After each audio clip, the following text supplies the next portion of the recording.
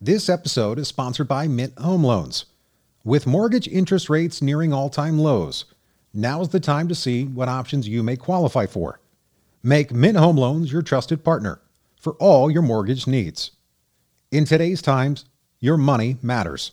Shop local with Mint at 410-458-6847 for any home loan questions you may have.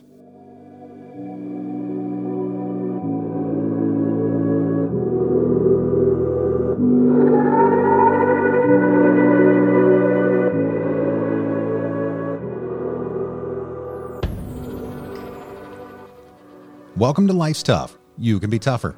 I'm Dustin Plantle, your host. This is a show about life and purpose. It's about the stories we all have.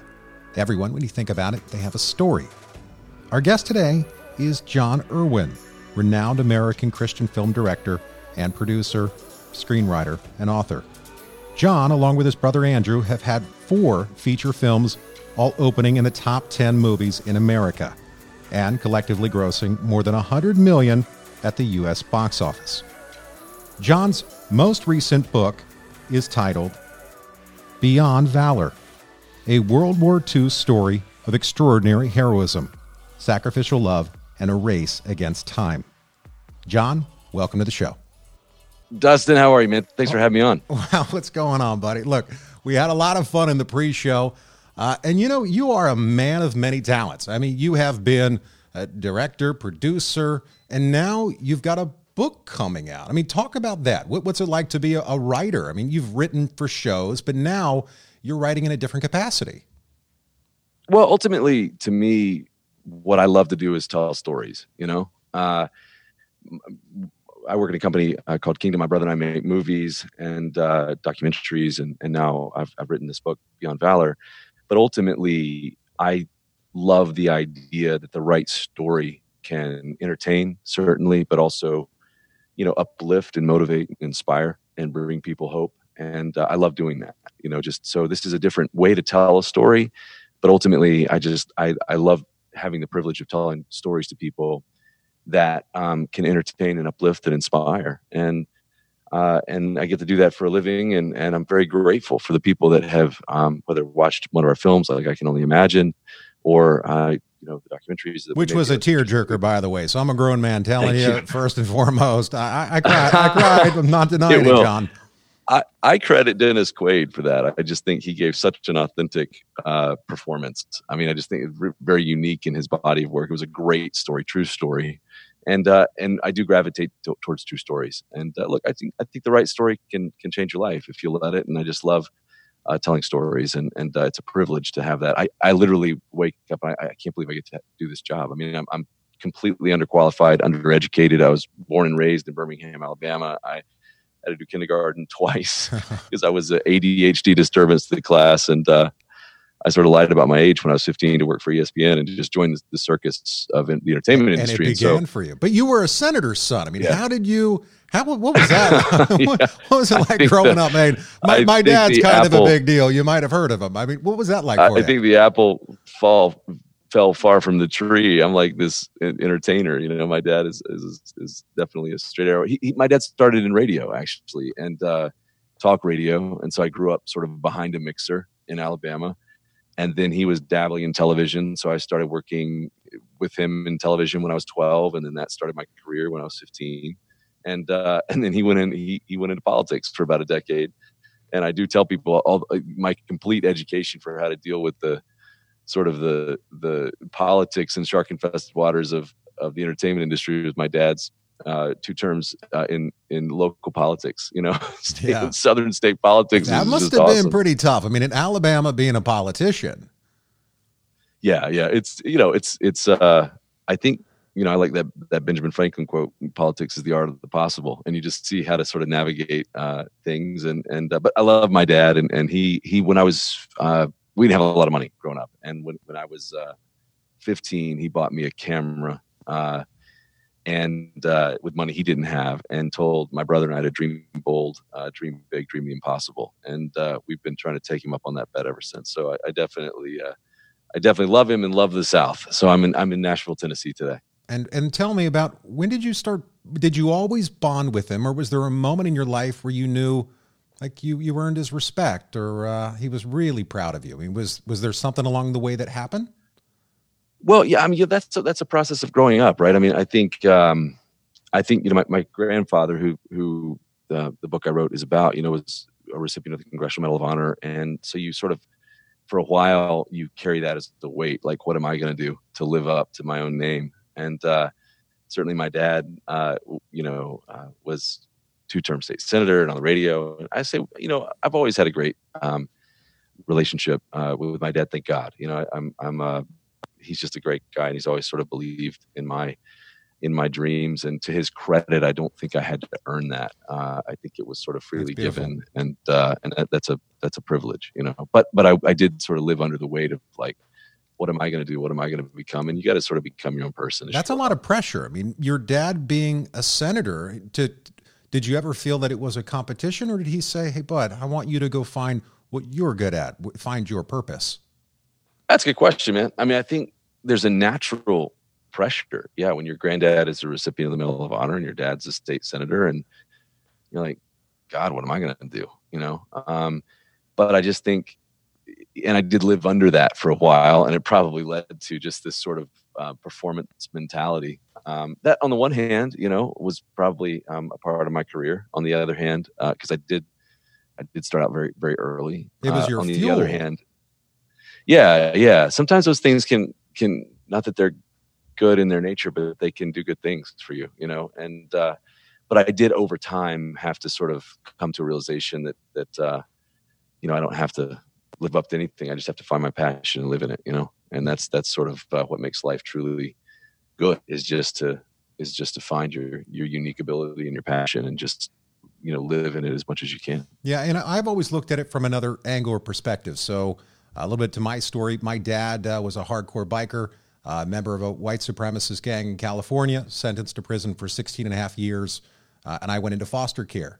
And I look at I didn't have to beat anything other than that. To me, well, that was quite easy. All I had to do was stay away from those things that took down my father, and anything else I did in life, well, I would succeed or I would excel.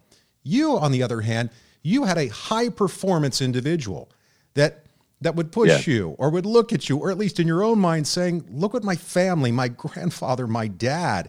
That pressure, you used it as fuel, where others, they find those other things to put on the Band-Aid. So talk about that. Was there a moment in your life along the way that you found faith, or was it always there?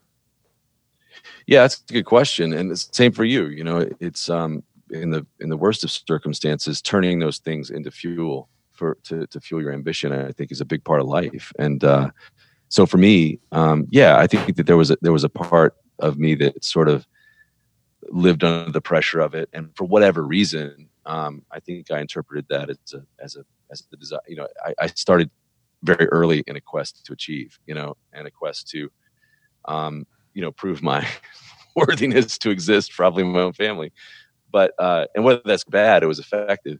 I think later on in life, I had to sort of find a balance between just enjoying life and enjoying what I love to do, and learning that I could be most effective with what I could do. Like, I remember the first time we won. My brother and I used to direct music videos, mostly before we did feature films. And I remember the first time we won Video of the Year, we had like 5 nominations, and incredible, which was a lot. And I remember it was on live television, just sitting up on the stage thinking, like, is this all this feels like? So sometimes it was a little empty because I was chasing it sort of for the wrong reasons. And so I think I learned, I let it be fuel for me for a long time, of like, I'm going to outperform and out-achieve, which can be helpful, but it can also leave you empty. And then I think later on, I just learned to do it, to enjoy, to enjoy life and enjoy, the gifts that God had given me, and enjoy what I was sort of like, I felt a strong sense of, purpose in doing, which was to tell stories, but it takes time to just get there, but I think in whatever, there is something to whatever deck of cards, life has dealt you, good or bad, turn those into fuel to drive your ambition. Absolutely. So what happens when you've reached the top? I mean, to someone like myself, a younger filmmaker, that you've reached the pinnacle. You have been at the place where you had the top scores.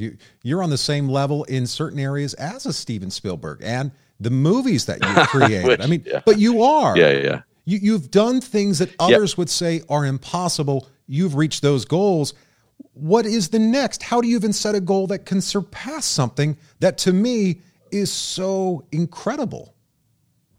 Yeah, what's interesting about that is it's sort of creatively debilitating if you focus on it too much. Like, I can only imagine was this incredible. Nobody believed in the film, and so we had to raise the money both to make it and to distribute it. So that opening weekend was sort of like an all-in moment, and everybody said it would fail, thought it would fail, said music biopics were dead, which is in hindsight is dumb, in the days of Bohemian Rhapsody and everything. But at the time, those type of films weren't working, and it was sort of this all in play. And instead of opening at 2 to 4 million, where we're supposed to open to 17, and end up doing 85 million in box office, and Incredible. Becoming the number one independent film of the year. The interesting thing though is, like, it's so much fun to sort of be the underdog and be relentlessly chasing a goal.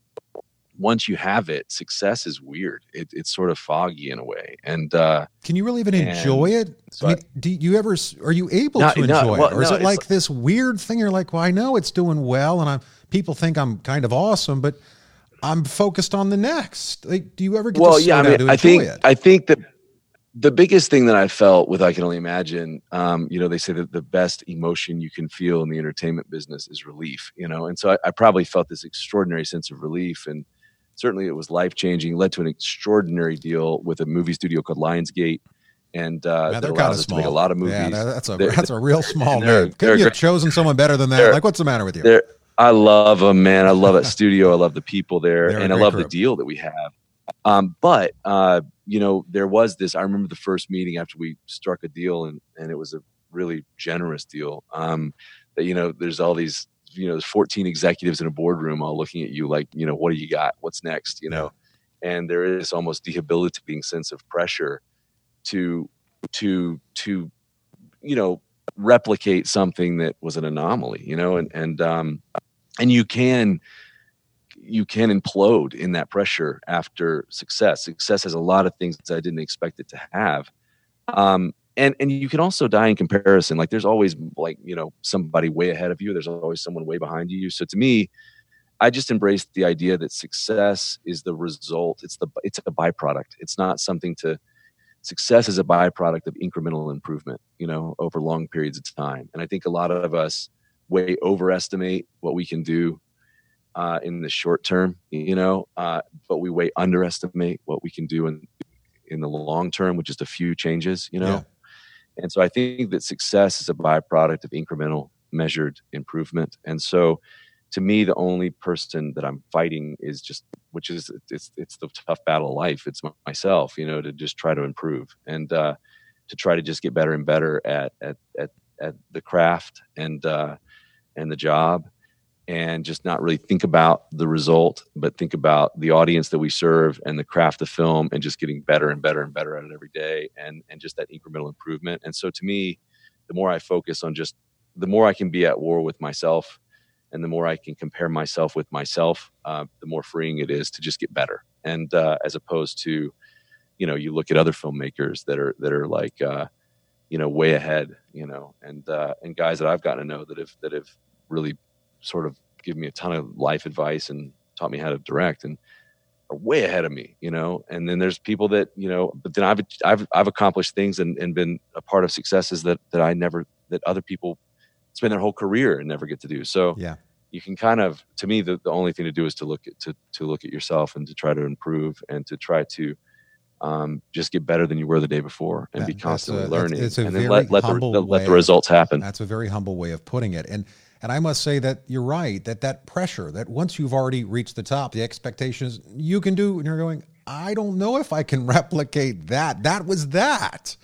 There'll be something else that'll be different, but you can't compare that, I Can Imagine or some other to the future, because you have to now come out and be creative. So where do you find inside of you, with all of the distractions around us and kids and families and all of these distractions being thrown at John Irwin, how do you focus in, hyper focus in, to allow that creative side of you to come out? That's a great question, man. It's like, you know, the more of life that you have and the more of the things that people tell you will make you happy that really don't, the more of it that you have, whether it's, you know, money or success or whatever, the more clouded that pure sort of reason why you do the job gets. And it's hard to maintain. And there's a lot of other things that that come into play that distract, you know, and there's pressures to deliver, and there's deadlines, and you know, it's hard. And I think, to me, one of the best, I mean, for anybody that's a writer listening, specifically, or a creator of any time, I think the best advice I could give you in terms of like life hack, I don't follow it near as much as I should, but it's like sort of to manage your energy, not your time, and put your best energy towards the most important things. And I read a book that I really liked called, I love to read, and called Deep Work. And it talked about, you know, 3 or 4 hours of uninterrupted, like get off your cell phone, get off of social media. Like what can you can accomplish in these blocks of total concentrated time is enormous. And so I think the key is to know yourself. And like, I'm best in the mornings in terms of writing. And so if I can wall off those hours from everything and just protect them and be proactive and write, like the hardest part of writing for me is just to start writing. Like, I hate it. It's such hard mental work. But to me, if you can just say, I'm going to dedicate these hours of when I'm at my best. And for some people that's like midnight to 4 a.m., whatever, but whenever you're the best, try to dedicate those hours to what you can do that makes the most impact. And to me, if I can dedicate the best of myself and the best of my time to writing a great script, you know, that's going to employ hundreds of people and hopefully entertain millions of people.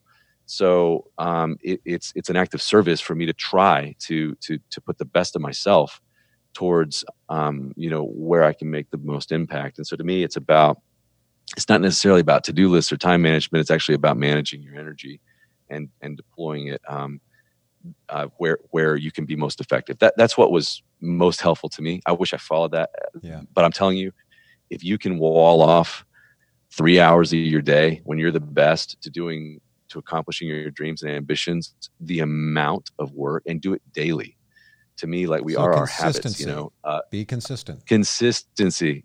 Consistency. To me, it's like climbing a mountain. It's just like you wake up and you just take a few more steps, and it's not really about burst inspiration. It's just about a daily grind, you know. And if you can, but if you don't have, you know, what I tell people is get a grind that will inch you towards your goal, you know. And then, you know, while others are waiting for this big epiphany or this big moment, you know, you'll have inched along, and you'll all of a sudden you blink your eyes, and it's been a couple years, and you're standing on some stage, you know, and you're participating in what you dreamed of. So to me, a dream is like a destination, and it just takes time to get there. The bigger the dream, the farther it is away. And so it's important to have a daily rhythm, you know, that will get you towards your goal. And so to me, it's just about saying, when am I best and what's most important, and unifying those two together and trying to build a castle around that amount of time. Yeah, that's phenomenal advice. And now I got to get into family. You know, you have chosen a partner, a business partner, to be, you know, that happens to be your brother. And as my wife reminds me all the time, my wife reminds me quite a bit. She says, Dustin, I get the best of you and I get the worst of you. So in any relationship, you get the best of the other person, you get the worst of them. Yeah. This is someone you grew up with that knows you really, really well, and yet you decided to continue in a partnership. So I must ask kind of a twofold of, how did you do it? How have you done it? And Hollywood has a way of tearing apart relationships. How do you remain loyal when others are probably offering you the world?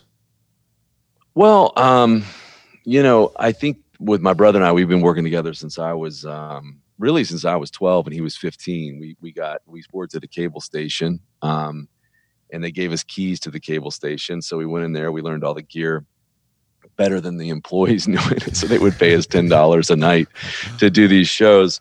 And then when my dad bought me that camera, as a teenager, he got me a loan for $10,000, and we got sort of one of the first Mac edit suites that you could actually sort of quasi edit stuff with, and we were sort of in business. And my brother and I have always, look, there's a ton of conflict in the relationship. I think that's good. I think if it's the right kind of conflict, I think what we say is we fight problems, not each other.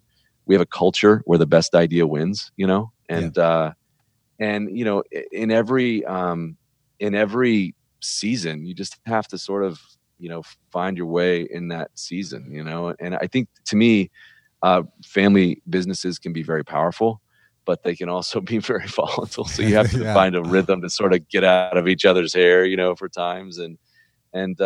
But I think that there's something pretty dynamic about our relationship. There's another great book called, to the dreamers out there, called Traction. And the follow-up to that book is called Rocket Fuel. And it's about basically the relationship between a visionary sort of entrepreneur and an implementer. And that's always been Andy and I's relationship. And so to me, you got to find a partner in business that complements your skill set. I don't believe in working on your weaknesses in business. I think that's stupid. Like, work on your weaknesses in your marriage and your personal life, but in business, just recruit your way out of them. Unless what you do is like you're the sole proprietor. Like if you work on a team, the art of teams is to just have self-awareness and humility and know where you're great and know where you're really weak, and recruit your way out of those weaknesses so you can focus on your strengths. And so to me, with Andy and I, I'm a crazy dreamer. What we say is, like, we'd never start anything. We'd never start anything if it was for Andy. We'd never finish anything if it wasn't for me. So I like to have ideas. I like to start them. I like to, so we start, and he loves to finish. He's like single focus, single track mind.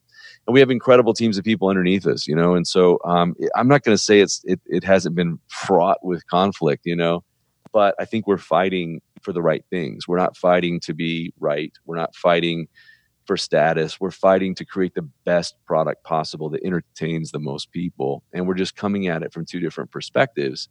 And so it creates this really healthy culture for everybody, because they see us arguing it out. And so they feel like everybody has a voice. I hope people feel like they'll have a voice, and, the best idea is going to win, and the best idea is going to survive conflict, And so it's been, my God, it's been, in earnest about 20 years. The other thing that's interesting is my dad said, I guess 25 since I was 12.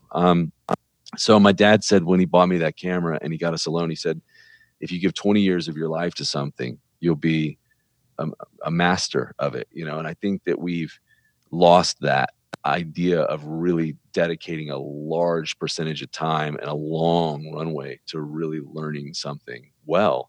And it was 20 years almost to the day between him saying that and the breakout success of I Can Only Imagine.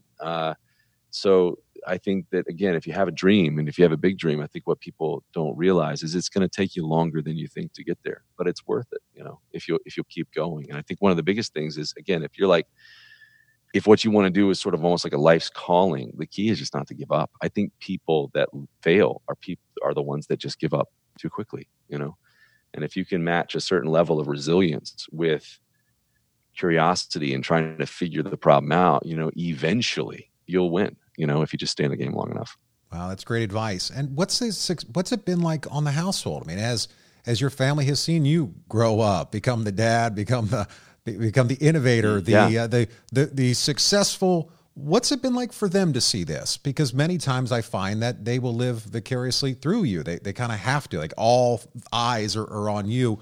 How have you found that balance, and are you still learning how to find the balance? Oh man, you'd probably be able to give me more advice. I'm still learning, I think, the balance between. I'm not a balanced person. I'm sort of I'm relentless, and sort of like I obsess over things, and so I think that I've found that with my family, the entertainment industry, Beth and I are going on 16 years this month, and we have 4 kids. That's incredible. And it's been a relentless climb to the top, and the entertainment industry is just not built to. It's not. For, people with happy families. Yeah, it's like, no, look, we don't think it's good for you. We'd like for you to go in this other direction, John. when I direct the film, I'm gone for a long time, and the entertainment industry as a whole is just it's a business of hyper competition, and so you really have to fight I think it takes a lot of intention, and intention that I could do a better job at to just keep normalcy within the entertainment industry, and just to know that, like, look, it's I've had the privilege to know some people that have accomplished incredible things and are at the very top of my industry, but they're not happy, and I think a part of that is because they don't have really meaningful relationships in their life, because a lot of the industry has robbed it from them. You just have to know that that's the way it goes for a lot of people, and I don't want to do that. So it's a process. It's not easy at all, and I'm grateful that Beth has stuck it out, and I love my kids and love my family and love what I get to do. But a lot of times those things are not necessarily, they're kind of at war with each other because of the way the industry is set up. Absolutely. So it's tough. It is tough. And while I have like a tiny fraction of like 1/1,000,000th of the percent of all the cool stuff you've done. But this past year, having been out around the world and 4 countries filming, cool. It takes a toll. I mean, from Liechtenstein to Scotland, I was in Singapore. And you have to have a very supportive family. But then you have to find that balance to see them when you're with them, to actually see them. And I get reminded that quite a bit, saying, don't forget to see me. I think I think the biggest thing is, like, wherever you are, you just like be there, and I think just to be, when you're at home, to be present and to be, there instead of your mind being somewhere else is like really hard. It's like it's one of life's great quests is to just sort of be present in the moment. You are you're a high performance individual. Your brain is a Ferrari. It just keeps, I got an idea, an aha moment. And those come to you quite a bit, I imagine. And it's tough to know when they're going to be there, and then you try to catch it when they are, and it's not, it requires a lot. It requires a certain level of being proactive, and that's not easy. And so let's talk about your grandpa. So this story is one of all the stories you've heard. It touched you more personally because this is how you got here, that without your grandfather, you wouldn't be here, without the decisions, the choices, and quite frankly, staying alive. So as you delved more quite literally. Quite literally. So tell us about what was your takeaway? So you started this ambitious project with, I'm going to tell a story. What did you learn about your family in this?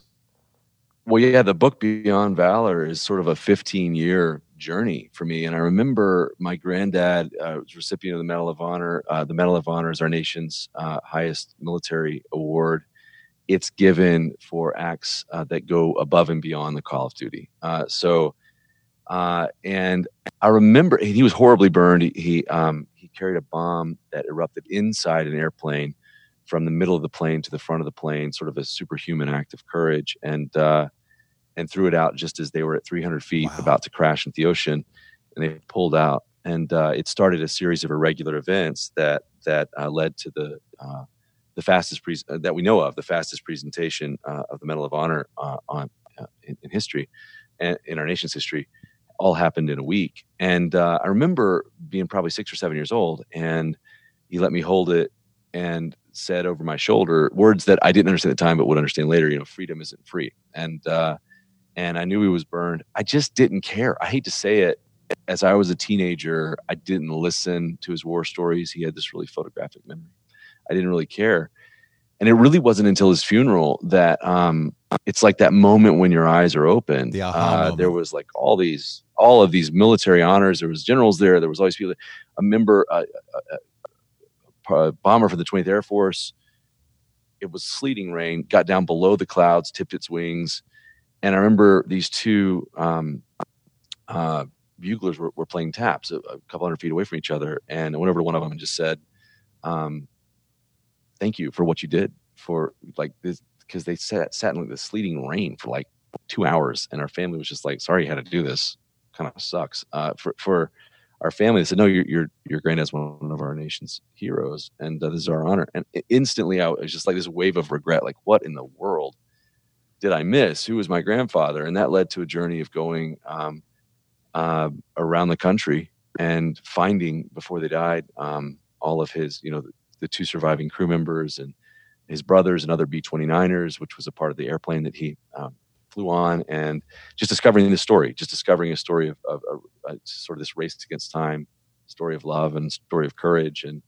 And that really sort of shaped my legacy, to understand, what he did and what heroism really is, what the Medal of Honor represents. So I remember talking to Gary Luttrell, who was the president of the Medal of Honor Society at the time, the aircraft carrier in Charleston, where the Medal of Honor Museum is, and just said, how in the world do you guys do these things, these sort of spontaneous acts of courage and like superhuman, like how do you dive on a grenade? How does my grandfather do what he does? And he just said, it's in that moment when you don't have a time to decide. You just do it because you love the person beside you. You do it for them. And he said, your generation doesn't understand really what the Medal of Honor is, what it represents, how sort of American it is to go above and beyond the call of duty. So for me, I realized that something that I could do in my own life as well is I could go above and beyond. You can always do more than is required of you. So the goal was just to tell the story. And then so finally, my grandmother passed away. She had a stack of letters that she would never let us read, that were all of his love letters to her during the war. And after having those, I felt like, hey, we just need to get the story written, and we need to write a book, and you get the story told. So I love nonfiction. I love biographies. I love military biographies. I read them a lot. So I hope that for the community of people that dig this stuff, it's a great story, and it's a meaningful story. It's a story of courage and love, and I hope that we fulfilled what Gary told us to do, which is to just remind all of us maybe that the freedom that we have isn't free, and it was paid for by heroes. I remember my grandfather always said, I'm not a hero. The people that didn't come back, the men and women that didn't come back, they're the heroes. I wear this medal for them. And so hopefully it'll remind us all of those things. And I hope also that people will take the same quest that I took, because it does become fuel. Like, find out who your parents are, find out who your grandparents are, find out who your great grandparents are. If they're still here, spend some time with them, because good or bad, it can be fuel for you. And you're the heir to their story. You've inherited their story. That's right. I mean, legacy is sort of something that you receive and something that you give. And you can't, really give the right legacy, I think, until you understand your own, good or bad. It can either be I want to live up to this, or, hey, I'm going to change this, I want to be different, whatever it is. But taking the time to understand where you come from really helps you determine where you're going to go. And it can be fuel for where you want to go. And this process was really helpful to me in that regard. I think that his story became like a beacon for all the stories that we tell. So it would be cool if people that read the book took the time, if their great grandparents are alive. There's so few of that greatest generation left. Like, just sit down and listen. Like, just shut up and listen, because their stories are amazing, or your grandparents or whatever. It's just, it was a really meaningful thing for me to go do. Absolutely. Yeah, I believe it. His story, or his story, her story equals our story. It's our story. That everything that has happened around us, and every story has a purpose, and it's what you're going to do with it. And I admire, John, what you've done with your story. You inherited one that was a hero, the hero's hero. Yeah. Then you inherited a man that worked at a radio station and said, I'm going to run against probably a lot of scumbags that he was fighting, that he had to fight clean. And yet he believed in his sons to the point where he said, I'm willing to help you guys and be there for you. And now look what you've done with it. It's quite remarkable how far you've come, John. Well, I appreciate it. And look, I think that we all have a gift. We all have, when you discover sort of that thing that just, that makes you come alive, and that you just start, there's things that we can all do. There's things that we were born to do. When you discover one of those things that you're sort of born to do, and then you do it for the benefit of others, you do it for reasons beyond yourself, life gets really cool and life gets really fulfilling. And, we all have a dream to chase. And it's not easy. It's not easy at all, but it's cool. It's worth it when you can sort of get in a place where you can live in your passion every day. And look, I'm one of those lucky people, because of the people that, like you, that have watched the films. I tell people, like, my boss are the fans, like people that, I'm an entertainer, man. So the people that watch this stuff, and buy it. It's that's the reason I get to do what I do, and I'm very grateful. And I hope to keep doing it, and telling stories that uplift and inspire, whether it's a book or a movie. Thank you so much for sharing your story with us on the Life's Tough podcast. Life's Tough. John Irwin is tougher. Thanks again, John. Hey. Great conversation, man. I really appreciate it. It's fun. Thank you so much, John, for joining us on Life's Tough. You could be tougher. Well, my takeaway was courage. Courage isn't a brilliant dash, a daring deed in a moment's flash. It isn't an instantaneous thing, born of despair with a sudden spring. It isn't a creature of flickered hope or the final tug at a slipping rope. But it's something deep in the soul of man that is working always to serve some plan. Courage isn't the last resort in the work of life or the game of sport. It isn't a thing that a man can call at some future time when he's apt to fall. If he hasn't it now, he will have it not when the strain is great and the pace is hot. For who would strive for a distant goal must always have courage within his soul. Courage isn't a dazzling light that flashes and passes away from sight. It's a slow, unwavering, ingrained trait with the patience to work and the strength to wait. It's part of a man when his skies are blue. It's part of him when he has work to do. The brave man never is freed of it. He has it when there is no need of it. Courage was never designed for show. It isn't a thing that can come and go. It's written in victory and defeat, and every trial a man may meet. It's part of his hours, his days, and his years, back of his smiles and behind his tears. Courage is more than a daring deed. It's the breath of life and a strong man's creed. Edgar A. Guest. I encourage you to find your courage, to look for it. It is in deep inside of you. And as you'll find in reading John's book, that courage is a part of his family's story and what got him here. Thank you so much for joining us. Life's tough. You could be tougher.